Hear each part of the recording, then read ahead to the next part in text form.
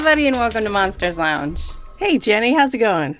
It's going pretty good, Tressa. How are you? I'm fine. Thank you for asking. You're welcome for asking. What? You know, I was thinking while we were watching the intro, one of these days I'm going to write a book, and it's going to have the backstories of every picture in there, because I want to know about the gossipy Bigfoot and housewife from the 70s. That's what I want to know about. Right? I know. I think one is a career woman trying to get the other one to join the workforce and rise up against The man and Cinca. So it'll be based around that, but it'll be longer. I feel like more details are needed. Yeah, I would like more. Thank you. Listen, we have a really exciting guest tonight. Is that so? It is so. It is very much so. What am I saying now? I have been listening to his podcast lately, and I've listened to a few interviews, and I also got a book of his almost about a year ago, and I thoroughly enjoy it. The book is called Sinister Swamps, Monsters and Mysteries from the Mire. I'm reading it from it right here. Oh, you can't see it. It's invisible. It's invisible. It's an invisible book. But Lyle Blackburn has to be one of the best storytellers that I've ever heard. When he talks and when he writes about all of the adventures, you kind of feel like you're there. It's fantastic. So he has, like I said, the great podcast, Monstro Bizarro, which has all sorts of tales. Like, it's all over the place. It's so good. And he's been on a ton of TV shows. And he's narrated several films. There's a complete list of them on his website, which is lyoblackburn.com. So go check that out, please. He's a cryptozoologist. He's a researcher, author, musician, narrator, all-around paranormal dude, and I'd say an explorer. Fantastic. Because he's going all these places. Yeah, so he's a native Texan, and his love of cryptids began early in life. Yeah, very similar to mine. Anyway. Please help me welcome Lyle Blackburn. Oh. Thank you. Hello. Welcome to our humble show, Lyle. That's right. So specifically, when I heard you were going to be on, I got really excited because I don't know a lot about the cryptids and the lore of the South outside of what I've read in the swamps, which is amazing because those are some of the coolest places that are so steeped in lore and myth, right? But we were really hoping to hear some stories about some of these cryptids. I'm sure you have plenty. I have a lifetime of work in that, but yes, I do tend to research in the South simply because that's where I live, but also there's a plethora of strange things that have been reported and lots of different environments, from the eastern portion like Florida all the way to the west where you have arid desert types. So you really get a great variety in there, and of course a lot of swamps. So my Sinister Swamps book covers many notorious swamps from around the U.S., but many of those are in the south and southeast because that's that's where water runs down. So it's very swampy. But yeah, so. I enjoy these subjects and research them and love to tell these stories. I mean, I see myself almost as a storyteller as much as a researcher or whatever else that's involved, Yeah, and you're very good at it. Like, I love listening to stories. Like, I love audiobooks and like podcasts that are just stories, and the way that you tell them is very, very interesting and intriguing. And I had no idea how wilderness-y like swamps and bogs actually are. Like, I've seen them a tiny bit, but not much. But then I was watching Naked and Afraid. Be quiet, Tressa. And they do like a couple of episodes in swampland and in the American South, and it's impressive. Yeah, I mean, those are places where, if you just got dropped into the middle of that, you would be hard pressed to find your way out or to even survive. They're beautiful and wonderful, wondrous works of nature, but at the same time extremely dangerous with pitfalls everywhere. And that's, I mean, of course, any sort of like Scooby-Doo episode or horror movie, it's a spooky setting. The haunted house, like in your background, is always next to the swamp. It's like you combine those things, but it's true, swamplands are places that are the least developed. I mean, and in the South, we don't have those huge like Pacific Northwest forests, a lot contiguous woods. We have a lot of broken up environments, but where there are areas like swampy woods and things like that, it's not very easy to develop. So you don't have a lot of foot traffic, a lot of people. And in some cases, those lands are still as they were, when the country was settled. So if something were to prefer a remote, secluded environment or to survive to the modern times, those are great places because, they're more out of the way. So if you were like a lizard man, perhaps you would prefer that sort of environment? Exactly. And perhaps not coincidentally, the most famous Lizardman case is from Bishopville, South Carolina. And it's a very, very small town in Lee County. And what the incidents that took place primarily in the late 80s, where people reported seeing this bipedal, upright, reptilian, humanoid type creature with scales. It was described as either brownish or green, a really creepy type creature, and it was seen near an area called Scape or Swamp.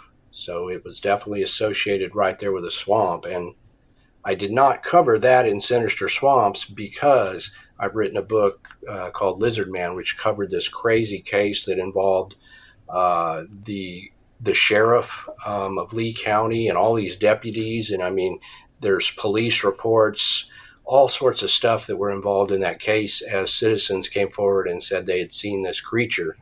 Whereas most cryptid cases, somebody may call the police and say, I saw a Bigfoot or whatever. But this was continual involvement by police detectives and the Sheriff Truesdale, which before his death, I spent some time with him and looked through all these police files and when I was working on the book. They actually investigated. They actually went and did investigations about this thing?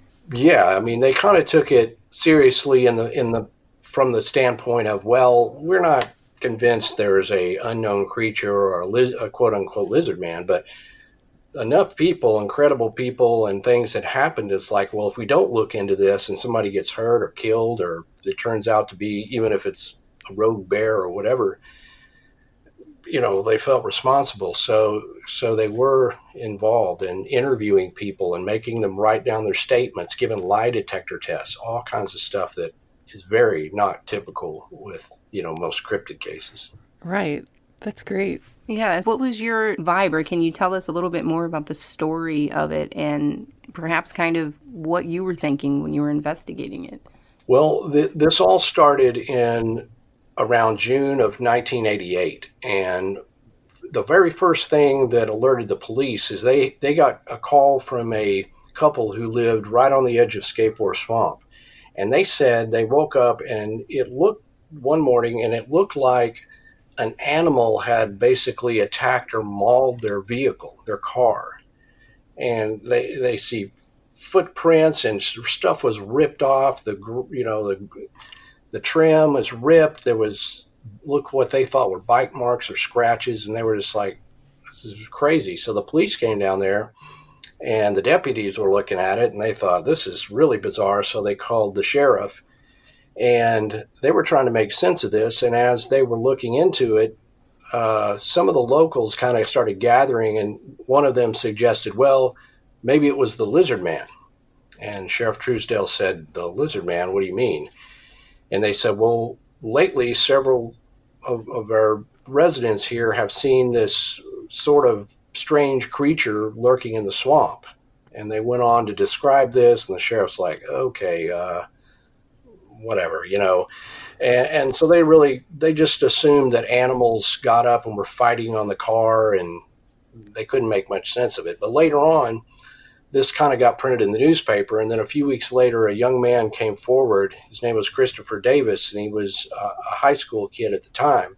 And he said, well, I didn't want to report this at the time because I thought people would think I'm crazy. But one evening, June 29th, he was driving home at 2 a.m. from his fast food job in Bishopville, and he had to go through the area of Scape or Swamp. Well, he just so happened to get a flat tire out there, and there was no one out there, so we had to change it. Just about the time we got through changing it, he saw this figure coming at him, and he could see it in the moonlight coming through the fennel grass out there. And at first he thought it was a person, which is scary enough, but he says as it got closer, he realized it's not a person. It's this scaly sort of humanoid creature that he said had reddish eyes and like 3 fingers with long fingernails, and it was just coming at him. So he jumped in the car, takes off. This thing tries to get him and jumps on the car and is trying to reach in, and he managed to escape. So he goes home. His dad was there, and there's this whole thing, but obviously he didn't just run out to the newspapers and tell anyone. It wasn't until there was some news coverage, and then his father said, well, maybe you should go tell the police about what happened because this may have something to do with it. So this kid was extremely credible. They gave him all sorts of interviews and later a lie detector test, and that's really what set it off. And then people began coming forward saying, well, I saw something too. 2 years ago I saw this, and there were subsequent sightings. And this became a media frenzy so much that People magazine was down there covering it.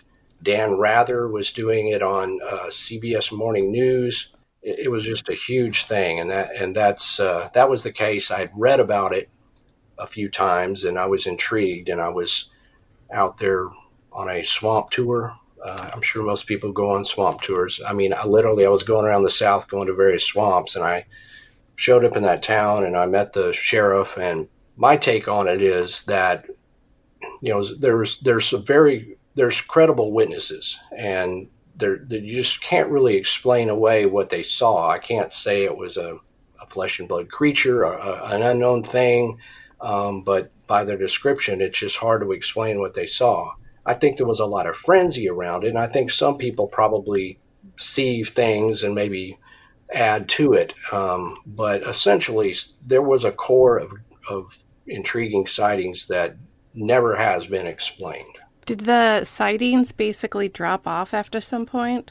Yeah, more or less. They if you dated back with the people who said they had seen stuff prior to the news coming out, that was around 1986. And there was sightings that went to around 1992. And one of the later sightings literally was a family of 4 people who all saw it at once come out. And the police took them down there and interviewed them. And I've got the handwritten papers. And you look at it, you're like, whatever these people saw, they're not making this up, Then after 1992, it did just sort of just drop off, and you just really didn't hear of any sightings in that particular area of what we call quote-unquote lizardmen.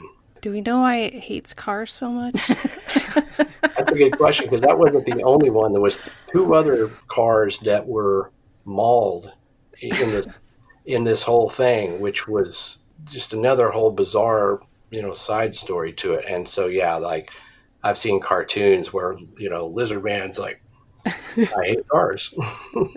Technology. Hey man, he was like going for green energy before anyone else. I mean, he's green, living in the swamp. It makes sense. Yeah. I mean, faded away when he felt that he had protested, or he got a little too old to protest. Perhaps. Right. He's old and should retire. Yeah, it's just one of those strange cases that I had read about, and they sort of highlighted Christopher Davis's sighting, but there was a lot more to it. So once I got to the town and started kind of sussing out the story, and I was meeting other witnesses who literally had seen the lizard man, or what they thought was the lizard man, back in 1988, I was able to interview them. So it really started coming forth with it. I'm like, this can make a whole book, so I ended up just doing that book. Were there any sort of like reports or sightings? Like, I know that sometimes these stories sort of morph over time depending on what's going on culturally, like during the time period. But was there anything that seemed similar that was reported prior to this, or like a lot of cryptids have that tie back to some of the first peoples? Was there anything that you could find that tied it back a little bit? There in fact was. I interacted with some folks that run a museum in Bishopville, and they were very knowledgeable about past history of that area and stuff. And working with them, we found some documentation that spoke about some native tribes that lived in that area, back in years in the past, in Native American, before, settlers came in there. And these stories were kind of written by people who had first explored the area. And they described in one of their tales, this race of people that they said came from the sea, and they were scaly, and they had a very short, sort of sharp tail. And they said they had to kind of dig a hole if they wanted to sit comfortably in order to talk. And they said these creatures, like they were described as somewhere, I guess, between almost a creature from the Black Lagoon is what it kind of vibe it gave me. But there's not much to these tales, but they were tales told, and they said that this race of sea people disappeared when the fish ran low, and then they never saw them again. So I thought it's like, here's the crazy thing, is because like somebody like Christopher Davis, this kid, he's in high school. There's no way he would know any of that. I mean, this story is coming from people who've just historians that have delved, deep dives into this. If people wanted to make this up, you couldn't even make it up. And there you had at least some sort of similar creature described by Native Americans in the very same area. It's weird. That always gets me whenever there's stories that go sort of through the ages. Obviously everything changes, but the ones that tie back, there's something. There's a little something going on. Yeah, I mean, you kind of always want to look at a case and say, well, it didn't just pop out here. Perhaps, like in this one, some old timers said, well, yeah, 2 years ago I saw this, but what am I going to do? Run to the newspaper? You start digging further, and you find often, almost always, Native American tales of similar type cryptids, whether it's, a Bigfoot type forest person, a hairy man, or a reptilian type thing, or even thunderbirds or huge birds, and surely lake monsters. Almost every lake monster has Native American tales that talk of devil serpents in the water, or whatever it is they describe. We just were talking about some of the lake monsters that are around, and sometimes when we talk about like these cryptids, it's an interesting idea that they're residual descendants of something that we thought perhaps went extinct and did actually, in fact, not, but adapted to survive. I always like that idea. Have you ever given any sort of credence to that whatsoever? Well, yeah, I mean, that kind of theory is one that's should be examined in all these cryptid cases. In the case of the Lizardman, there were some studies by some anthropologists that they had theorized what they called the dinosauroid theory, and it was almost like if dinosaurs, like theropods, had evolved or been given that opportunity to evolve over time, that perhaps if their brains got larger and other factors that they know are consistent with evolution type progressions, that they thought that this thing would begin to step up, walk upright, its head would get bigger, and it would essentially start looking more anthropomorphic, which would be humanoid. And they have this drawing, and I use it in the book, but it's a really creepy looking thing. And it's like if a dinosaur had evolved and became more anthropoid like us, anthropomorphic, it looks very much like a lizard man. So I thought that was interesting in this case. And of course, with lake monsters, of course, plesiosaurs and other dinosaurs are the first thing you look at, because it's like, well, we know those existed. We have the fossil records, and now people are describing something similar. Is that it? Mokili Mbembe, which is said to be a sort of brontosaurus, if you will, type animal in the African Congo that has been sighted by natives. Well, in that case, did one of these type dinosaurs survive, to modern times? So that's that. There's always that sort of line between is it something that survived, but if that's hard to say, they would have had to gone underground or something else because of the meteor, the cloud dust, and the black. Just those huge dinosaurs just had no chance. But in the water, that's why plesiosaurs very much could have survived. And Megalodon, just saying. Just going to throw that one in there. Yeah, the Megalodon theories and whatever else may lurk at the lowest depth that we've explored probably more of space than we have our own deep oceans. Yes. Mm-hmm. Yeah. The next thing that I have to ask about is a little bit of a diversion from anything reptilian whatsoever. Dogmen and Rougarou, which I know are in the South. I don't know hardly anything about them. I mean, I know a little bit about the Michigan dogmen, but outside of that, I'm not super familiar. All right. So the gist of Dogman and Rougarou is essentially a werewolf type creature described in Cajun legends. The Cajuns, of course, are descendants of French settlers, and Cajuns populated southern Louisiana, New Orleans, Baton Rouge, and places like that. They have traditions kind of passed down from werewolf tales from the French, like loup-garou. That kind of morphed into the term Rougarou. So what they're describing there is a little bit somewhere between folklore and a cryptid, because it's very much your grandma says don't go out there at night, the Rougarou will get you, just sort of like the boogeyman. But in cryptozoology, there's a category of creatures called dogmen, and this would be very basically, essentially, people seeing something that we would describe as a werewolf. Now, that doesn't mean in terms of movie werewolves or the werewolf traditions of, a person transforming into, a bipedal wolf, supernatural. The range of descriptions almost sound like this, a huge canid that has taken the ability to walk upright on two legs. It's big. It's doing things that we do not expect a canid to do.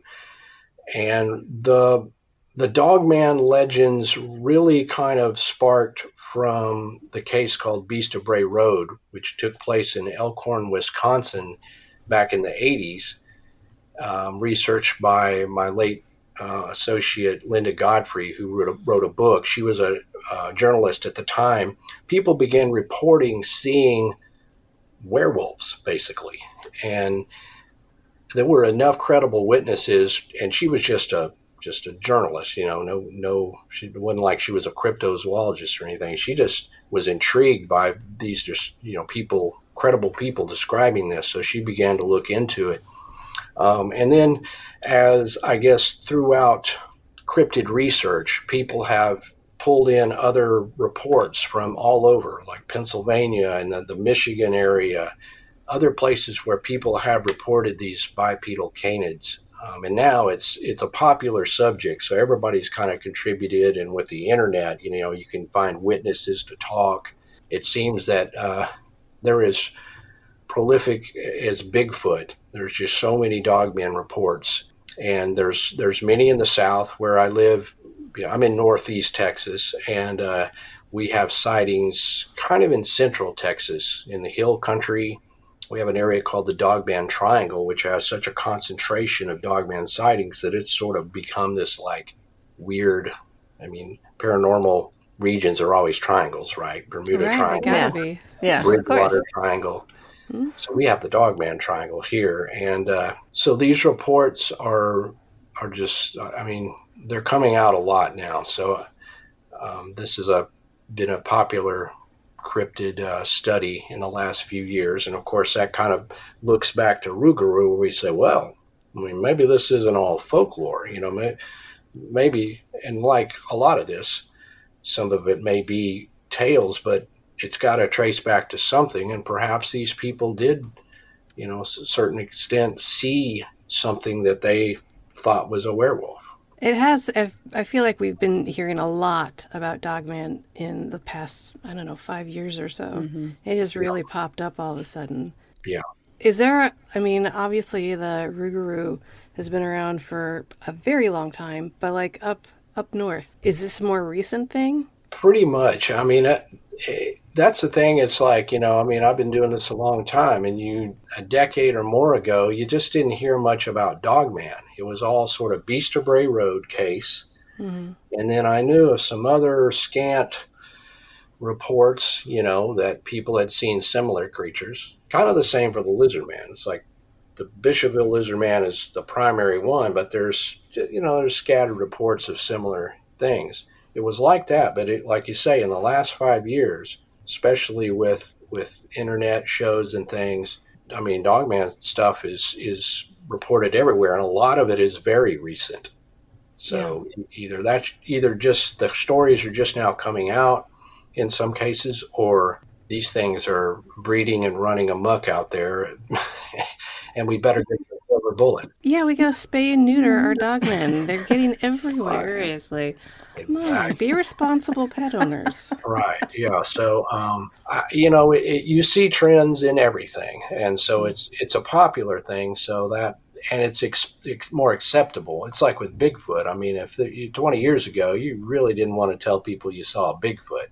Nowadays, it's like, hey, guess what I saw? It's all over cable TV. Everybody's seen Finding Bigfoot and everything else. I saw one, but the things change and trends and what people are willing to share that could be sensitive. They don't want people making fun of them or thinking they're crazy. Yeah, I like that. I'm a big fan of that. Part of it is, yes, I'm a little bit more immersed in the world of anything paranormal at this point in time, but it really does seem like the actual stigma of it is going down as more people talk about it, Which I was like that. I was like, stigma going down. That's it. Yeah, all across paranormal, really. Look at all the ghost hunter shows that are on TV now from when they started, and people, I think, recognize that weird stuff goes on in the world, and you're not crazy if you see it because you're not the only one. And I think that's been a major factor with people coming forward. Oh, 100%. And on the other side of the coin, it does put that in people's minds. So now we're interpreting the world based on, well, now I know there's a Dogman, there's a Bigfoot, there's a Lizardman, so you got to watch out what influences our structure, because social and culture, the way you're raised, it influences how you see the world. So if you're raised in the Pacific Northwest and grandma told you tales of seeing big hairy ape men in the woods, that they call Sasquatch. Well, if you see something and it's hairy and it's walking upright, I saw a Sasquatch. You're in Cajun country. Grandma was warned about the Rougarou, this big wolf thing. You see a big hairy thing in the woods. Maybe it is a Bigfoot, but you're going to say, I saw a Rougarou. But that doesn't discount that people are seeing big hairy things in the woods.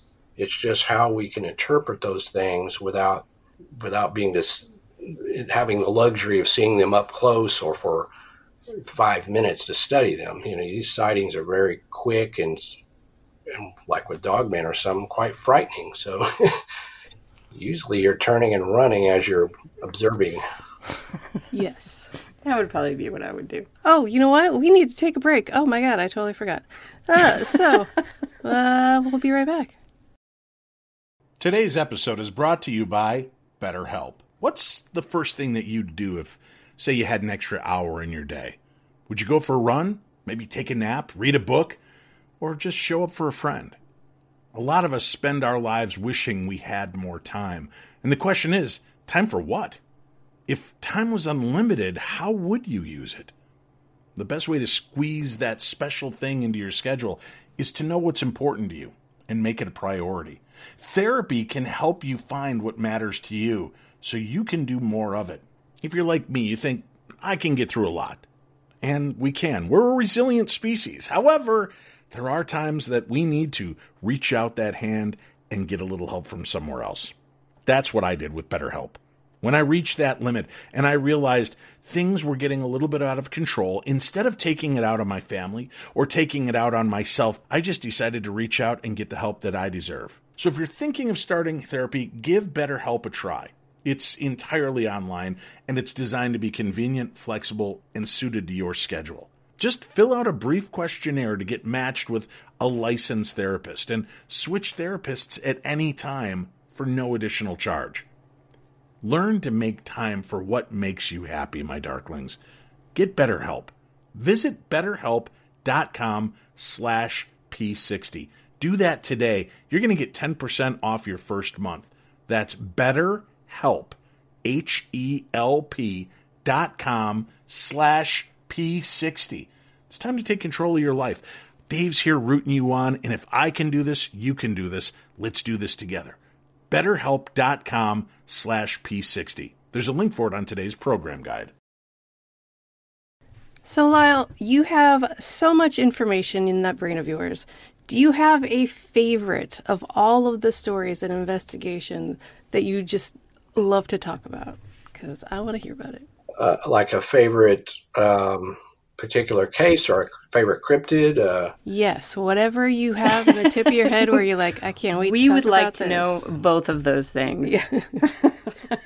Well, the thing that's closest to my heart is the Fouke monster, otherwise known as the Boggy Creek monster, which is a Sasquatch-like creature reported in southwest Arkansas, just north of where I live in Texas, right across the border. And this was a big influence on me because in the 70s, there was a film called The Legend of Boggy Creek that came out, and it was literally a sort of docudrama horror film that was way ahead of its time. It was something like almost what we see on the cable shows with the reenactments and stuff, but it was a horror movie, and it really played up real reports by people that had seen this hairy, scary, humanoid, Bigfoot-like creature in that swampy south area in southwest Arkansas. And so, since that was close to my home and I had been to Arkansas, my father was a hunter and we camped a lot. We camped in Arkansas and hunted everywhere. This was in my own backyard, and it was a very scary movie that was hugely popular. It was made for less than around $160,000, and it went on to make millions of dollars, like $25 million in the 70s, because it was so huge. So I saw that, and I loved that film when I was a kid. So as an adult now, sort of looking at things with a more investigative mind and looking at cryptid cases, I'm like, that case, I've got to look into that. And that ended up being my first book, called The Beast of Boggy Creek, which talks about the sightings and the history of this creature, which I found went back much further than what's in the movie, and surprisingly to me had continued and still continues. And the book, whereas I thought I was writing a book that's primarily historical based, I realized that it had the sightings of the creature that dated back many years, and talking about how that movie was made and how that had made this little town of Fouke, Arkansas, into this sort of center point of Southern Bigfoot culture. And people had seen it all, since. So some of those cases now, I'm able to interview firsthand witnesses that are similar to what was being dramatized in the original movie. So in several of those interviews, I've interviewed people that I feel are the most credible people I've interviewed, who had the most dramatic sightings. One of those was in 1981. A young man was fishing on his family's pond in this area near the Sulphur River, where there's a long history of sightings. This was after the movie, so everybody there knew of the movie. It was very famous, but maybe it's in the back of their heads, but it wasn't their focus of life. He was sitting there fishing, and it was kind of starting to get dusk, and he heard something walking in the leaves, and he'd heard something rustling around. He thought it was the neighbor's bull that had gotten out and gotten on their property. And they own a big chunk of property that's just private land, and it is very wooded out there. It's still wooded, but it was very wooded back then. And he kept hearing that, and of course he's on the water and he's being very quiet. And he said that all of a sudden over this ridge he saw this hairy ape-like thing walking upright on two legs, and he could see it from about 60 feet away. It didn't see him right off because he just sitting on the water, just quietly fishing. He said the thing didn't even look at him. It was walking at an angle. He observed this thing for, 15 seconds or more. I mean, a long time. Watched it walk and walked up over a ravine and disappeared behind there. He said he's a tall guy. He was like 6 foot. He said this thing was as tall as me or taller, definitely taller. It walked sort of hunched over, and it was not a person. It was not a person in a costume. It was not a hallucination. What he observed, of course, just scared him to death. And at that point, he rode to the edge and got out of the boat, and he kind of stopped and listened. And then he heard all of a sudden, boom, boom, boom, this thing just took off running. He didn't stay to see which way it was running, at him or away, but he just took off running for the house, where his dad was driving up, and he saw his dad. He was an excellent witness. I've gotten to know his entire family, as I have many people there in Fouke over the years. I know his dad, his mother, very fine people, and he's an excellent witness. And those are the kind of things you just can't explain, because I'm like, this guy saw that. And I can't tell you what exactly he saw, but I tell you 100%. He's not making this up. And this is the kind of thing that keeps you going, because, again, there's unexplained things in our world. How thrilling, too, for you, having seen the movie and then investigating all of these things and talking to these people. Yeah, it's very surreal, because I watched the movie. I saw the movie just the one time as a kid in a drive-in theater. And then it wasn't until years later it was on TV. And then somewhere later I found a DVD. And I've been a musician most of my life, and I would sit on the tour bus and I would play this DVD over and over. And the band members thought it was nuts. It's the greatest movie of all time. I love the movie. So it's surreal that as it has gone forward, once I wrote the book, I interviewed these people. I've visited places that are seen in the movie, people who were involved. The new release of the 4K HD Blu-ray has a commentary track on it by me talking. You can turn that on and it gives you extra history, because I've been involved with the restoration of the film. There's been a restored version by Eastman Kodak.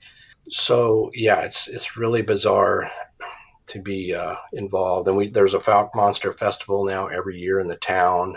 It's a lot of all Bigfooters love to come to Fouke, and it's a big deal. So it's an honor to be involved and to sort of carry on that story, like I said, to document sightings that have occurred since, rather than just talking about all of the past. And it is a current story. Man, yeah, that's got to be, yeah, I can only imagine how thrilling that is. Much like meeting the voice of Kermit. I'm just going to throw that out there. Whatever, it's fine. Exactly. Yeah, exactly. I first got interested in cryptids and stuff from movies that I would see as a kid, like some of those horror movies that were just, about the creatures and about things, because you always start to think, well, hang on, what if, right? And you take away like the horror aspect of it where they're running rampant and killing everything, but what if some of these things exist, and you read old mythology and folklore and all sorts of things, and that's awesome. I guess is just my point, that you got to be a part of that. So that is your favorite guy, but is there a different story that you enjoyed investigating as well? There's been so many. I investigated a case known as Momo, which is the Missouri Monster, and that took place around the same time in the early 70s in a little town in Missouri. And it also had just some super bizarre circumstances in which people saw this hairy, upright creature, but in this case, they said it had hair that hung over its face. And on one occasion, these kids saw it, and it was carrying what looked like a dead dog, and it was bloody and just a scary thing. And again, this one I had read about in a book called Monsters of North America when I was younger, and so I went to the town, the whole thing, and interviewed people that were involved and kind of studied that situation. But it was a crazy story, because when all that was going on, the sheriff's department there organized a hunt, and they got like 20 guys together and went up on what's called Marzoff Hill, which backs up against this little town.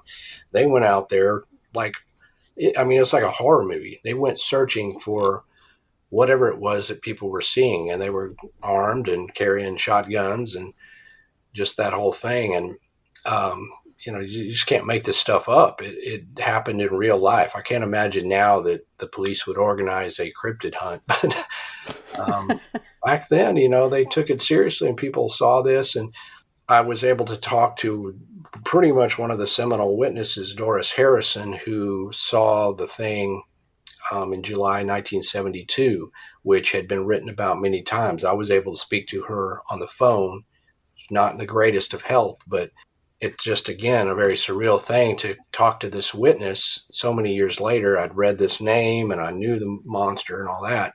So those are amazing times when you can sort of bring forth, investigate the past, as well as, what has happened. Do people still report these in Missouri? And of course, there's a slew of Bigfoot sightings reported in Missouri and right across in Illinois and other places. So that was a great case. And, I've been up to Point Pleasant, West Virginia, and looked at the areas where the Mothman was sighted, and the TNT bunkers back there, where the witnesses first saw it. That's an amazing, weird place. I've been there too. It's crazy. It's a really weird vibe all around. And that museum, boy howdy, cannot get enough of movie facts. Yeah, it's amazing. And it's great that they've preserved that history by, Walmsley's, by making the museum, because, well, like it or not, whether these little towns like their monster or not, it is part of history, and it is appealing. And now the Mothman Festival is drawing 20 or 25,000 people. People love it, and it's great to preserve that kind of history of a time where things were crazy, and the police were looking for these creatures, and people were seeing it, and the news was reporting on it every day. It's just really cool stuff. Have you had any experiences? Like, have you had any firsthand sightings? Or also, second part of that, have you been in those places where you've felt something and maybe not seen something? Yes. Over the years, there's been a number of times where I've been, out researching or in areas where strange things have happened and I've seen stuff. One place where I didn't quite see it, but felt it was there, I was in the Ocala National Forest in Florida, researching skunk ape. And that the Ocala National Forest is a place where there's a long history of sightings. And I've always been intrigued by the skunk ape because it's very swampy in Florida, and there's a really long history, numerous witnesses reporting this ape-like Bigfoot creature. So I was in the Ocala National Forest one January, completely deserted. I was there with my research partner, Cindy, that's gone out on a lot of these expeditions. And we heard something hitting a can basically in the palmettos in the woods. And it was very weird, something hitting, and there was no people out there. There was nothing. So I ran after it, basically, plunged into the woods, and whatever this thing was got up and took off running. And it was basically just ahead. I was trying to see it with a flashlight, and it would move and run, and then it would stop, and I'd listen. And then as soon as I start walking forward, it would move further. And that went on for a bit before I'm like, I'm just going to be lost out here or whatever. it got really spooky. I never could catch it, but I don't know what else could hit a can. I found the can back up at the thing, and also the running. I mean, I've been a hunter. I've heard deer and hogs and all kinds of other stuff, and this sounded big, heavy, and as far as I could tell, bipedal, but it's a little hard to tell, but that was scary. But I think the scariest thing about that is running blindly towards something. I would get lost and be terrified. I did not know where I was. Yeah, I think, I don't know if everybody understands that in some of these forest areas and some of these national parks, the darkness that happens at night is sort of all encompassing. And I'm blown away by the idea where you're like, all right, I got a flashlight. I'm going to go running through this thing. I just figure, I don't know. This is my chance, whatever. Yeah. Hopefully I'll live to tell the story. Or find your way home, maybe. It's fine. You're right. I'll get out of here. I mean, somebody will finally, surely. No, they got it right. I'm just kind of, there's only been a couple of times I've been scared. I mean, I've come up on alligators and cottonmouth water moccasins, and I've seen bears in the wild. And the bears move very silently. When you come out and you see a bear, you're like, you didn't hear it coming. I mean, it is so adept in the woods. It's a little scary because they have more power than you. I wouldn't chase a bear, but that's good. But seems reasonable. Apparently, I'll chase a skunk ape. The only time I've had a sighting of a cryptid, or believe I did, was in the Boggy Creek area, and this was not long ago. In fact, in 2021, a lot of stuff has happened there over the years. Howls and something stalking us, and I ran after something once in the dark, but never could see whatever it was clearly. But this was in the day, and I was there, and I just so happened to be on my way to interview a woman who had recorded some really intriguing howls that sounded a lot like what we had heard before and what other Bigfoots are purported to sound like. This was like 3:30 in the afternoon, and we were standing at the edge of this bayou channel, there's a bayou there, but it has a channel, like a water channel. It's deep, and there's alligators in that and everything. And I just happened to be looking at these two trees, that familiar markers. We've camped there for many years. And we were just looking at the water level or whatever. And I see something catch my eye, like movement.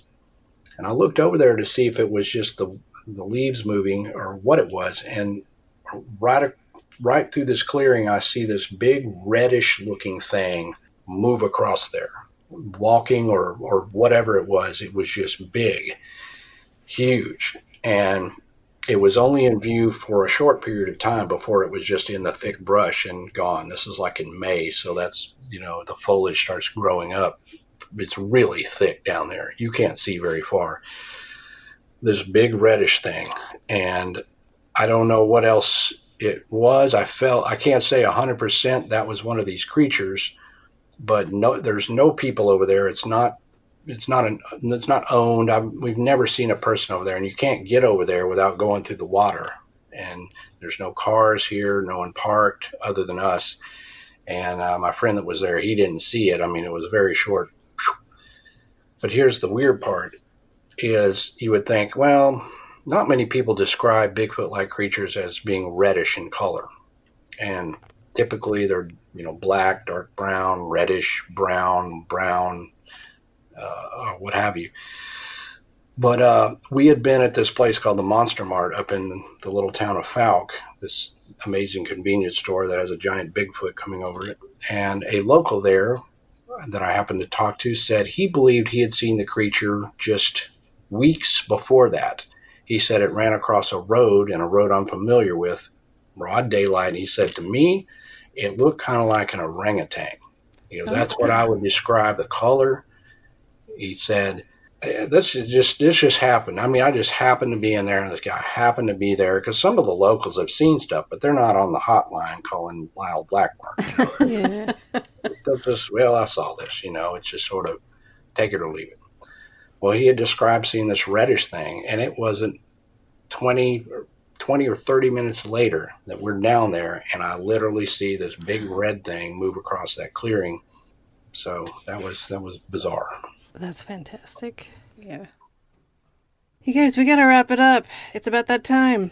Oh, man, it totally is. Lyle, tell us all the things that you want people to know about you. Well, I do a lot of things, as you heard in the intro, so I won't reiterate that. But if you want to know more about my projects and my works, you can visit lyleblackburn.com. It's got a list of the books I've written. I've written several books. I've been in part of documentary films, and I do my podcast, Monstro Bizarro, which you can find on all your favorite podcast platforms. And of course, my books are available also on Amazon. Yeah, just search Lyle Blackburn. And we'll have links to as many of those things as I can remember in the show notes. It'll be all. It's fine. Cool, man. Yeah, so I appreciate you having me. Thank you so much. Thank you so much for coming on. And we have our new website is up, right, Jenny? It is up. It is. What is it? Monsters Ladies Lounge That Lounge? Oh, Monsters no. Lounge podcast. No, we tried that one out, but it was already taken, and it was not. It was weird. It was awkward. Yeah. Anyway, you guys, check out the show notes for Lyle's stuff. Check our website for merch because girls got to get paid. And rate, review, subscribe on all the platforms. We love you, and we will see you next week. Goodbye. Jesus Christ.